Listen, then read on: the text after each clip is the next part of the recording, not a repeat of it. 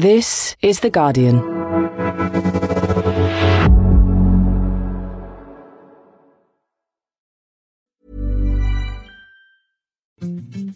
Hallo, hier ist wieder Clark. Wusstest du, dass 61% der Deutschen bereit wären, Geld für eine Versicherung der Erde auszugeben? Bis das möglich ist, kannst du deine Welt im Kleinen versichern. Die passenden Angebote findet der Clark-Algorithmus aus über 160 Versicherern für dich. Natürlich zugeschnitten auf deine aktuelle Lebenssituation. Und bei Fragen stehen dir die Clark-Versicherungsexperten zur Verfügung. Teste uns. Jetzt anmelden und deine Versicherungen einfach über die kostenlose App managen. Ohne Papierkram. Wenn du dich jetzt mit dem Gutscheincode Podcast30 alles großgeschrieben registrierst und deine Versicherungen in Clark hochlädst, erhältst du einen Amazon-Gutschein von bis zu 30 €.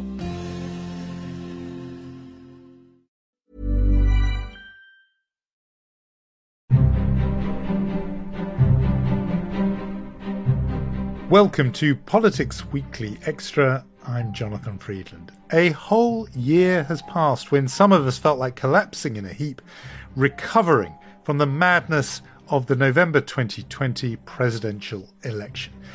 I say recovering in a heap. Some others were trying to convince the world that the election had actually been rigged and that they were actually the winner. I'm speaking, of course, of Donald J. Trump and his Republican backers.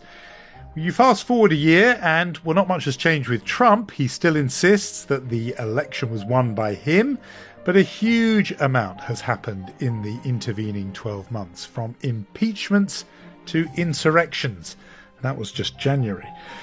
But as this year draws to a close, we are also gearing up for the next one and asking not just what happened in 2021, but what we can expect from Washington and beyond in 2022. So, to do some reminiscing and perhaps to make the odd reckless prediction, I'm joined by Joan Greve, breaking news reporter for Guardian US, who's in charge of bringing us the most up-to-date news minute by minute in the Guardian Politics Live blog.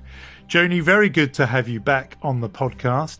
I was saying that we were all kind of collapsed in a heap a year ago, and I think probably a lot of people around the world were feeling some relief and the hope that 2021 would be a quieter and calmer year than 2020. What about you? What were you expecting from this first year of Joe Biden in office? So Joe Biden obviously ran on this message that he was going to heal the soul of the nation. That is what he kept saying on the campaign trail in 2020. And I think a lot of observers of U.S. politics, including myself, were pretty skeptical that that was actually going to be able to happen. When you think about the just intense, bitter partisanship that has defined Washington for the past 5 years and realistically, really the past decade, it seemed like he was really going to have his work cut out for him if he was going to try to encourage a return to unity and bipartisanship. And as it turns out, that has been extremely difficult for him, with the exception of the passage of the bipartisan infrastructure bill last month. There's really just not been a whole lot of kumbaya moments on Capitol Hill. And but that being said, I have been surprised by just how intense the backlash was to Biden's election. And while I did expect some backlash on the right, I did not expect a full-scale insurrection on Capitol Hill, which is really my own fault because they were planning it in public, basically on social media, on, Reddit forums, etc. But that really took me by surprise at the start of the year. I'm just casting my mind back to December 2020. And I would say around the world, maybe more outside the United States even than inside it, there was a feeling of relief, that we'd all been through a 4-year-long psychodrama. And Joe Biden may be unexciting, but it was going to be steady and we could all think about other things. That was a little bit the assumption. But the scales fell from our eyes pretty soon once we got into January. Politics hadn't stopped, and we've talked about it so much on this podcast because we were straight out of the frying pan of the November presidential straight away at the start of the year. And the first week of January, we went to yet another round of elections in those two Senate runoff elections for those 2 seats in the Senate. Huge amounts were at stake there because, of course, it would be control of the Senate that was up for grabs, and we dove into that in last week's show. But that wasn't the only reason why Georgia was in the news. And I remember we scrambled to get together a special edition of the podcast on the 4th of January to cover a jaw-dropper of a phone call between Donald Trump and Georgia's Secretary of State. That's kind of the returning officer in British terms, person who oversees the election, Brad Raffensperger. Joni, just remind us of what happened in that jaw-dropper of a phone call. So in that phone call, Trump basically pressured the Secretary of State of Georgia to find enough votes in his state to throw the election to Donald Trump.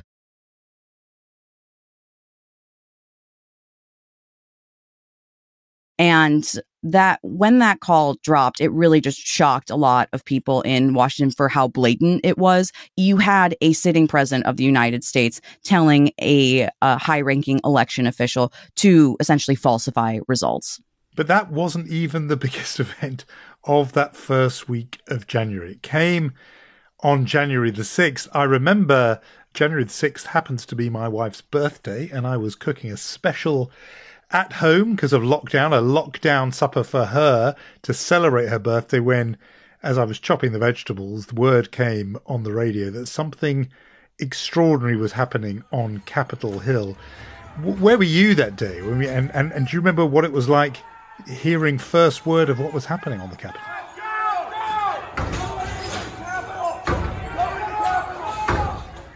I was leading the U.S. Politics Guardian live blog on January 6th, as I often am. And initially, I was covering both the congressional certification of the election results and the responses to the fact that Democrats had won both Georgia Senate seats, giving them control of the Senate. So I was kind of covering both of those stories at the same time when the first footage rolled in from CNN. And simultaneously, I'm seeing images on Twitter from Capitol Hill reporters. And I was not on Capitol Hill myself, but from where I was in D.C., all you could hear all day was just sirens constantly going through the city.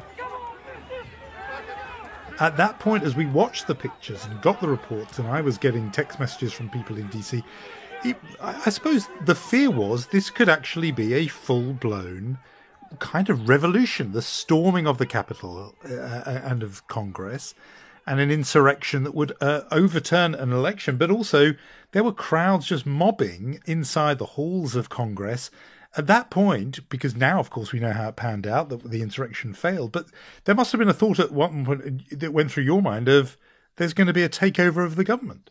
Absolutely, yes. And on the day itself, there was a detail that a very wise congressional staffer had just happened to grab the documents that were the literal certification of the election results. And it's just chilling to think about what it would have happened if even that person hadn't been so quick on their feet. And the fact that a lawmaker was not seriously injured in that attack still feels like somewhat of a miracle months later.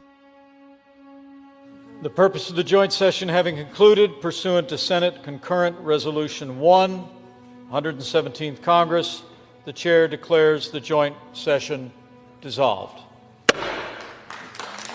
Congress did, as you say, they certified Joe Biden's victory. The insurrection in the end failed. Those mobs who broke in kind of mooched around and milled around in the well of the Senate as if they didn't know what to do now they had succeeded. Almost immediately, the Democrats moved to propose that Donald Trump be impeached for his part in inciting the mob. And he was indeed impeached. That did pass through the House, so that he then stood trial for that crime of inciting insurrection. The mob was fed lies. They were provoked by the president and other powerful people. This attack never would have happened but for Donald Trump. In cases of impeachment, i.e. what we are doing, shall not extend further than removal from office.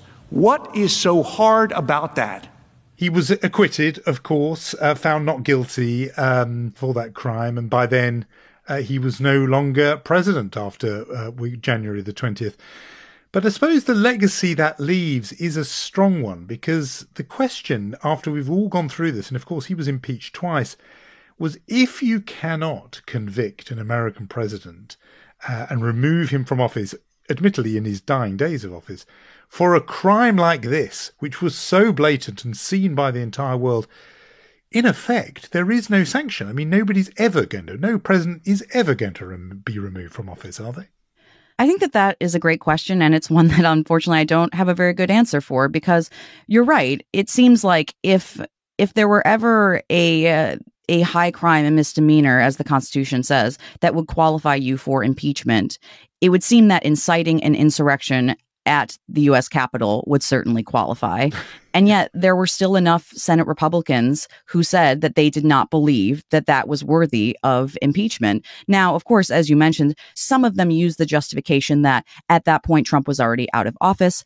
President Biden had already been inaugurated, so it was not appropriate to do so. But all the same, it represented an opportunity for Republicans to send a message that they were putting country and democracy itself over party, and they chose not to do so.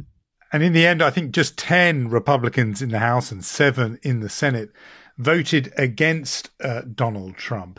But overall, Donald Trump went formally unpunished, at least by Congress. Social media took a different view, and he was booted off Twitter, most famously, because that had always been his platform of choice. Twitter said they were kicking him off because of the risk of further incitement of violence, and he has stayed off. He's not on Facebook either. I'm interested to know what effect you think that's had. I mean, maybe on Trump himself and on the Trump movement, but also, if you like, on all of us. I mean, the watching world, that we are no longer waking up to see what latest, sometimes deranged outpouring has come from the keyboard of the former president or then president. What difference do you think it's made to American politics that there haven't been, Trump Twitter storms as a near daily occurrence? I think it has made a difference. And as one data point of that, it seems like Trump agrees that it has made a difference, because he keeps trying to find new ways to reach his supporters on a sort of widespread platform. And so far, it seems like he has not found any kind of good substitute for Twitter, especially, and Facebook as well. You saw earlier this year that he tried to launch what my colleague David Smith referred to as a glorified blog at one point to try to reach his supporters. That quickly came to an end. And now he's launching some kind of new social media venture to try to, again, reach his supporters and spread his message. And I think that really points to the fact that he has felt his reach very much diminished in the wake of those decisions from Twitter and Facebook. Although all the polling suggests that his hold on those Republican voters remains strong, and some enormous figure in polls say they still believe that he was the true winner of the election. I think you see figures of 2/3 of Republicans up or more still believe that. Nevertheless, the big rebellion or revolt never came, despite the QAnon followers who did somehow expect there was going to be some miracle that would restore Donald Trump to the presidency. It didn't come. Joe Biden was sworn in a kind of scaled down inauguration. Please raise your right hand and repeat after me. I, Joseph Robinette Biden Jr., do solemnly swear. I, Joseph Robinette Biden Jr., do solemnly swear. But since then, politics has still sort of looked back a little bit at those events. The shadow of January 6th has loomed over the whole year. And just this week, the House Select Committee that is investigating what happened voted to recommend a charge of criminal contempt of Congress against Donald Trump's former chief of staff, Mark Meadows. Where the fate of Mark Meadows, Donald Trump's last White House chief of staff, is now up to the Biden Justice Department, which will decide whether to prosecute the former congressman on criminal charges of contempt. Tell us how they reached their conclusion, and also some of the rather hair-raising evidence that has surfaced in just the last few days, including the communication that's come from some of Fox News's biggest names. Right. So the House voted to refer Mark Meadows to the Justice Department for potential contempt charges about a week after he made it clear that he was no longer going to cooperate with the committee that is investigating the Capitol insurrection. What's interesting is that before he made that decision, he had already turned over about 9,000 documents to the committee as part of his cooperation.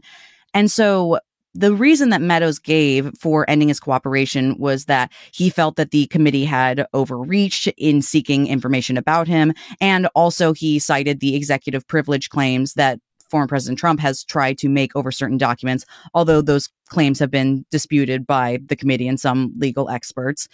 But what's interesting is that the committee has said, even if you set aside the executive privilege claims, they would like to speak to Meadows about the documents that he himself has already turned over because they raise a lot of questions.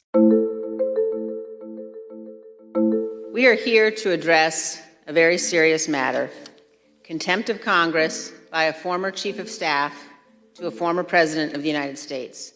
At a committee hearing earlier this week, Liz Cheney, the Republican vice chair of the committee, read some of the text messages that were included in the documents. Mr. Meadows received numerous text messages, which he has produced without any privilege claim, imploring that Mr. Trump take the specific action we all knew his duty required. And they include text messages from Fox News hosts and Donald Trump Jr., the former president's eldest son, and Republican lawmakers even, as the insurrection unfolded. Quote, POTUS has to come out firmly and tell the protesters to dissipate. Someone is going to get killed. In another, Mark, he needs to stop this now. A third, in all caps, tell them to go home. In one text, the Fox News host Laura Ingraham said that Trump immediately needed to make a statement from the Oval Office and to try to end that he was destroying his legacy, basically, by letting the insurrection unfold. And yet, just hours later, she went on TV and told her viewers, now, there were likely not all Trump supporters, and there are some reports that Antifa sympathizers may have been sprinkled throughout the crowd. That the insurrection was actually allegedly staged by anti-fascist protesters, which is absolutely false, to state the obvious. And it's really alarming stuff that is included in the documents that Mark Meadows has already turned over. And the committee would very much like a word with him about those documents. It's been really one of the very troubling themes of 2021, the extent to which one of America's two main parties, parts of that party are moving away from democracy. But all right, so that committee is recommended contempt charges against Mark Meadows. You've also had Steve Bannon, who could also be subject to very similar legal remedy. What else should we expect to come out of this committee as we head into 2022? So what's interesting about the contempt charges that have already been leveled against Steve Bannon and the potential contempt charges against Mark Meadows is that it may encourage, to use a light word, it may encourage some of the other former Trump aides and allies who have been deposed by the committee to actually cooperate and produce documents in order to avoid similar charges for themselves. And what might those conversations reveal? It's so telling, it's so revealing, isn't it, that here we are a year on and we still are talking about Donald Trump, partly because he just does dominate the political conversation. Before we leave that, though, the legal net is tightening, not just out of that committee and over January the 6th, but all kinds of other legal battles are still being played out. People say that Donald Trump is still the front runner, if he wants it, for the Republican nomination for 2024. But I just wonder if you think any of the legal avenues that are out there could come to some kind of end or conclusion for Donald Trump. You know, we saw that the Department of Justice did force the release of Donald Trump's tax returns, at least to a House committee. Is there any way that the law gets to Donald Trump in 2022 or soon, even before the politics does? I think it's still hard to say at this point, but I do agree with you, Jonathan, that there does seem to be a sense that the walls are caving in on Trump, right? Because you have all of these investigations that are piling up, and it's still up in the air as to what may come of each of those cases. But I think that 2022 will be telling in that respect. So Trump was a massive story in 2020, and his shadow still looms over 2021. The same could be said of really the dominant background theme of politics all over the world in 2021, and that is, of course, the pandemic. My job as president is to protect all Americans. Joe Biden was such a contrast to Donald Trump because he believed that there had to be quite strict measures to combat it. And there was an assumption, and he got off to a flying start, that right, and once he was there, vaccines would happen and everyone would get jabbed. It hasn't quite worked out that way, that vaccines have been subject to the same partisanship and politics and culture wars that we saw were so rampant in those 4 years of Donald Trump. This is not about freedom or personal choice. It's about protecting yourself and those around you. How much damage has that caused for Joe Biden in 2021? And what are his prospects for turning things around, COVID-wise, to improve on the fact that just over 60% of people in America are vaccinated, whole parts of the population refusing to get vaccinated? What are his prospects for turning that around in 2022? So I think that Joe Biden and many members of his administration were somewhat surprised by how much vaccine resistance there was in the U.S. It seemed like there was a hope that once the vaccines were approved and made widely available, some of that skepticism would dissipate quickly. And of course, we've seen that has not been the case at all. And as you said, Jonathan, there are still pockets of the country that are largely unvaccinated. And that is particularly worrisome as now we deal with the arrival of a new variant, the Omicron variant. And as case numbers are ticking up again, it seems like the White House is doubling down on its message that all eligible Americans need to get vaccinated. They need to get their booster shots. But we are still dealing with a lot of vaccine resistance that is mirroring, as you said, many of the culture wars that we have going on in our country on other issues. So it seems unclear whether the White House will be able to effectively convince people to get the vaccine. And if they are unable to, there are some real concerns about how much devastation Omicron could wreak on America in 2022. And I wonder what kind of political price Joe Biden pays for that, or whether plenty of voters understand and accept that there's very little he can do when a chunk of the country just doesn't believe the public health messages and, won't get vaccinated or won't wear masks and so on. And that this has become so intensely political. I mean, one of the more amazing facts we reported over the course of the year was that the best single indicator of whether or not an American has got vaccinated is whether they voted for Joe Biden or Donald Trump. If you know which way someone voted, you have a very good chance of guessing whether or not they are vaccinated. So this is a big issue about really the Republican world and the Republican movement. What's your sense of the outlook for 2022 in that kind of almost battle for the soul of the Republican Party and which way you think it's going as we head into 2022? So I think it's really telling that the few Republicans who have been willing to stand up to Trump, many of them have been forced to leave office. And now you have some of the Republicans who voted to impeach Trump are now leaving office as well. When Anthony Gonzalez of Ohio, who was one of those 10 Republicans, when he announced that he was not going to run for re-election, you saw Trump put out a statement of 1 down, 9 to go. So it's that idea of anyone who voices any kind of serious criticism of him, they have to be taken out of office. And one trend that will be interesting to watch for 2022 is if Republicans take back the House of Representatives, which they are currently favored to do, who will they elect as their speaker? Because theoretically, it should be Kevin McCarthy, who has served as the House Minority Leader for a few years now.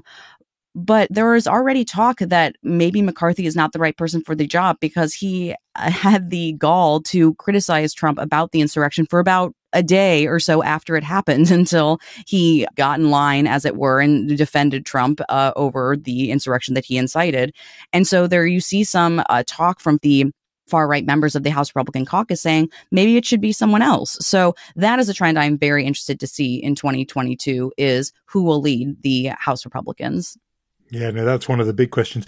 Divisions are not only on one side. The Democrats have been divided too, perhaps not as much numerically, but certainly with as much, if not greater, significance. We've talked quite a bit about Senators Kyrsten Sinema and Joe Manchin, latter of West Virginia, and the kind of vetoing role they have played on Joe Biden's agenda. We are still waiting as we head into the closing days of 2021 for his signature Build Back Better bill, so-called social infrastructure, all kinds of radical policy changes that are polled very well and are very popular, but he's not been able, Joe Biden, to drive those through because those two senators did balk at the size of the price tag.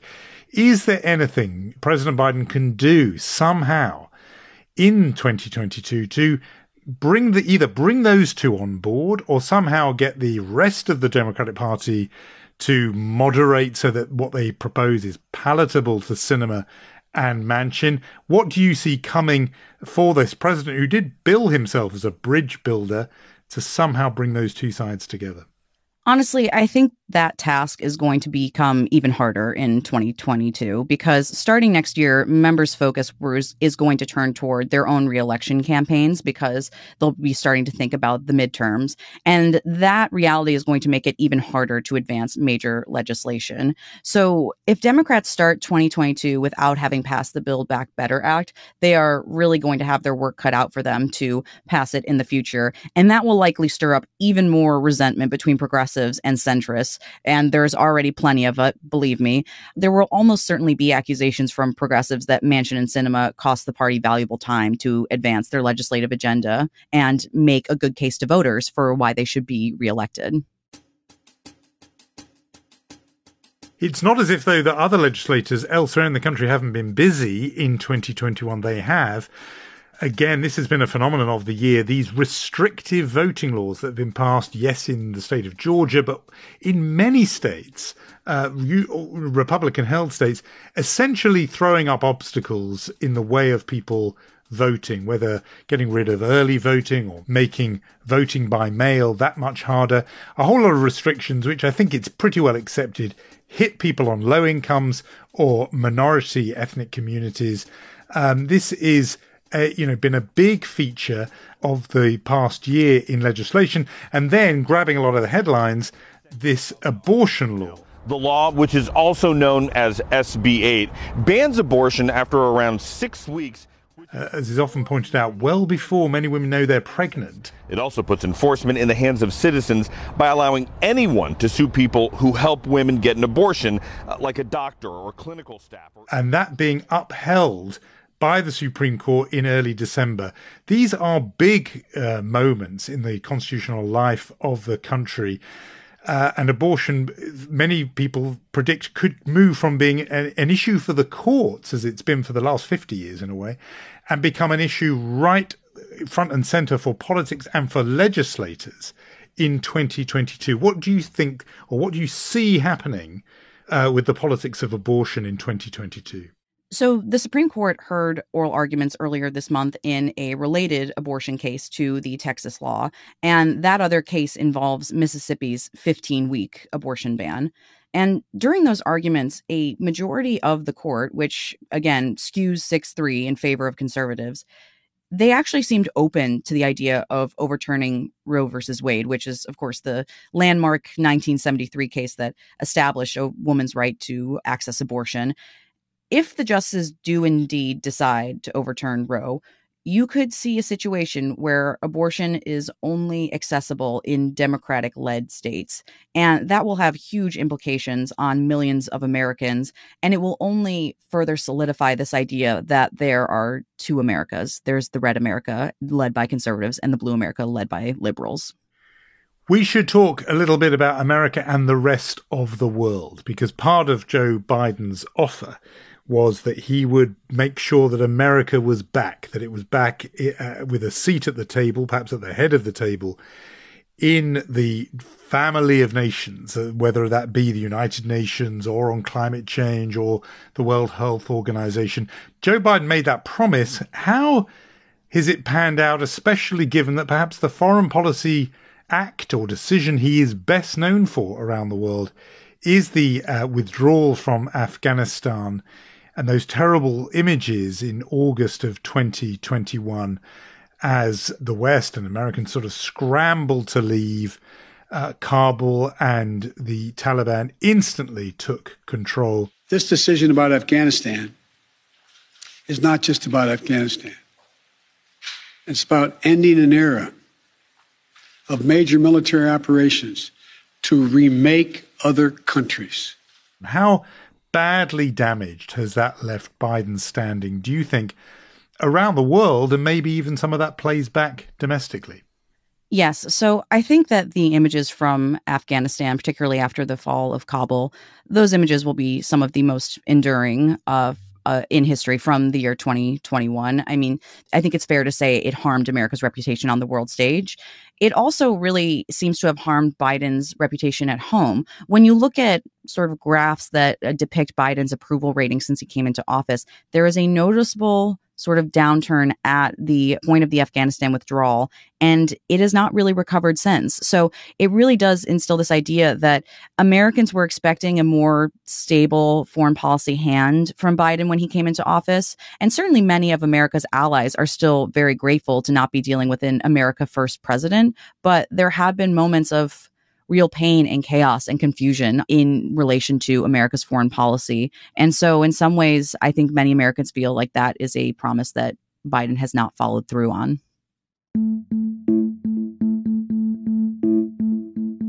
I think that's right. I think some of the disappointment perhaps is sharpest about an issue that was, we know from the data, was massively mobilizing, particularly for younger voters, and that is the climate emergency. And there were high hopes that a Biden administration would get America back on track. We saw the COP26 summit held in Glasgow.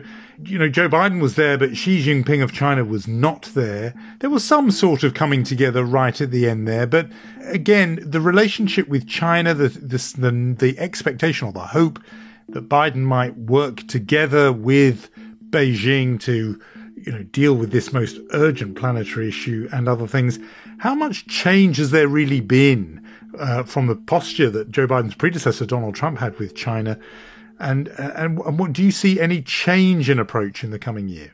So there were definitely some moments of agreement between the U.S. and China this year, as you noted. But I think that the year 2021 has shattered any illusion that Biden coming into office would immediately improve the U.S.-Chinese relationship. U.S. athletes will attend the Beijing Games next year. U.S. officials will not. That was the year ended with the U.S. announcing a diplomatic boycott of the 2022 Olympics in Beijing because of China's human rights record. And that move, which was quickly mirrored by some of America's allies, absolutely outraged the Chinese. And I think we'll be certainly dealing with the repercussions of that decision into 2022 as the Olympic Games begin. So it could be another very contentious year for the U.S.-Chinese relationship. And all over, you've mentioned how his poll numbers took a big dip after the Afghan withdrawal. He hasn't got the second of those two big defining bills through. What's your sense, without asking you to, you know, play crystal ball here, what's your sense of how the Biden presidency plays out in 2022? Do people think it's going to pick itself right back up and take those numbers back up again? Or do people think it's now in a groove that is going to continue all the way to those predicted setback defeats for the Democrats in the midterm elections in November? So I think that one of the realities that Biden is dealing with as president is that things are still very difficult in the U.S. generally. And that is mirrored around the world, of course, right? I mean, we have been dealing with a pandemic for more than a year and a half at this point. And there had been hope that once the vaccines were rolled out, that we would be able to quickly alleviate most restrictions and that things would go back to some semblance of normal. And we just haven't really seen that. I mean, vaccines are absolutely life-changing, and I think that the entire world is extremely grateful for them. But the emergence of the Omicron variant really underscores the fact that we will be dealing with this for a while longer. And I think that Americans' frustration with that reality has been quite helpful to Republicans. As of now, Republicans are favored to take back the House of Representatives, and Biden's dipping favorability rating could make it harder for Democrats to win Senate, gubernatorial, and state legislative races as well. So I think Democrats need to find a message in 2022 to convince voters to reelect them. But if they can't pass the Build Back Better Act, I think that they will have a really hard task in trying to convince voters that they have made the most of their time in control of both Congress and the White House. Yes, and including some of their own voters. There may be Democratic voters who themselves feel disappointed without too much to show for it. Now, Joni, as you know, because you've sat in the same chair that I'm in right now, on our podcast, we always do like to ask a what else question. So the what else of the year is some of the dishonorable mentions of the year. Ted Cruz took that trip to Mexico, even as his home state of Texas was battered by a winter storm. We had the long and very drawn-out saga of the resignation as New York governor of Andrew Cuomo. We've talked a lot about Marjorie Taylor Greene. She was booted off various House committees for trafficking in conspiracy theories, some of them pretty wild. There's been a few. Those have been the dishonourable mentions of 2021. Who do you tip? What contenders are there for some high-profile scandals in 2022? So I'll be keeping a close eye, as we all are, on the House Select Committee that is investigating the Capitol insurrection, because in those text messages that were revealed earlier this week between Mark Meadows and some Republican lawmakers, as we discussed, there were some really alarming messages included there from current office holders. There were Republicans who were expressing disappointment that they were not able to successfully overturn the results of the election. And one lawmaker even saying as early as November 4th that they were interested in trying to send an alternate slate of Trump electors to Congress to try to effectively overturn the results of the election. Those lawmakers have not yet been identified, but it seems very likely, if not certain, that they will be. And once they are identified, I think you will very quickly see calls for their resignation. Well, we do, in fact, have one name already. The office of Ohio Republican Congressman Jim Jordan confirmed on Wednesday that he was one of the lawmakers, one of the members of Congress, who had been texting White House Chief of Staff Mark Meadows, and it was one of his texts that was released by the committee investigating January the 6th just this week. So it'll be very interesting to see what happens with that revelation. Joan Greve, thanks so much for joining me on the podcast this week and indeed throughout the year. I have no doubt at all that we'll be talking again in 2022. Thanks so much for having me. And that is all from me for this year, incredibly. We are taking a break for the next couple of weeks, but we will be back on the 7th of January, and please do join us then. Before I go, though, I want to let you know about this year's Guardian Charity Appeal, which went live this week.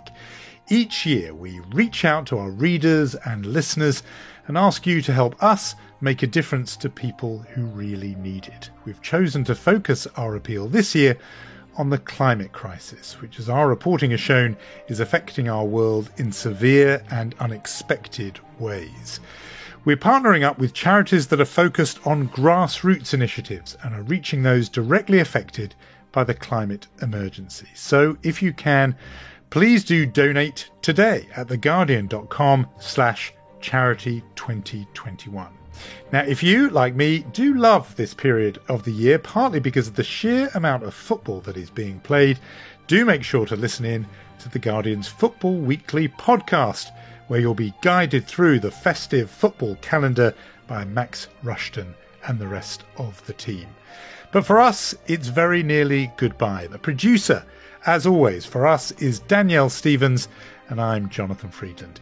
No matter what you're doing over the holiday period, I hope you do manage to have a relaxing and peaceful time. And more than ever, please do stay safe out there, and thanks, as always, for listening.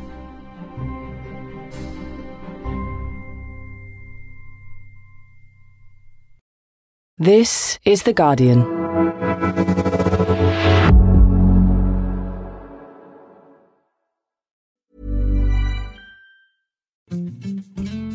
Hallo, hier ist Clark. Sicher gibt es Dinge, bei denen du dich trotz einer Riesenauswahl super auskennst. Vielleicht sind es Automodelle oder Joghurtalternativen. Und wie sieht es mit Versicherungen aus? Kein Problem. Mit Clark hast du auch da den Plan. Denn Clark vergleicht die Angebote von über 160 Versicherern für dich und empfiehlt dir die zu dir passen. Die Übersicht über alle deine Versicherungsverträge behältst du mit der kostenlosen Clark-App. Ganz ohne Papierkram.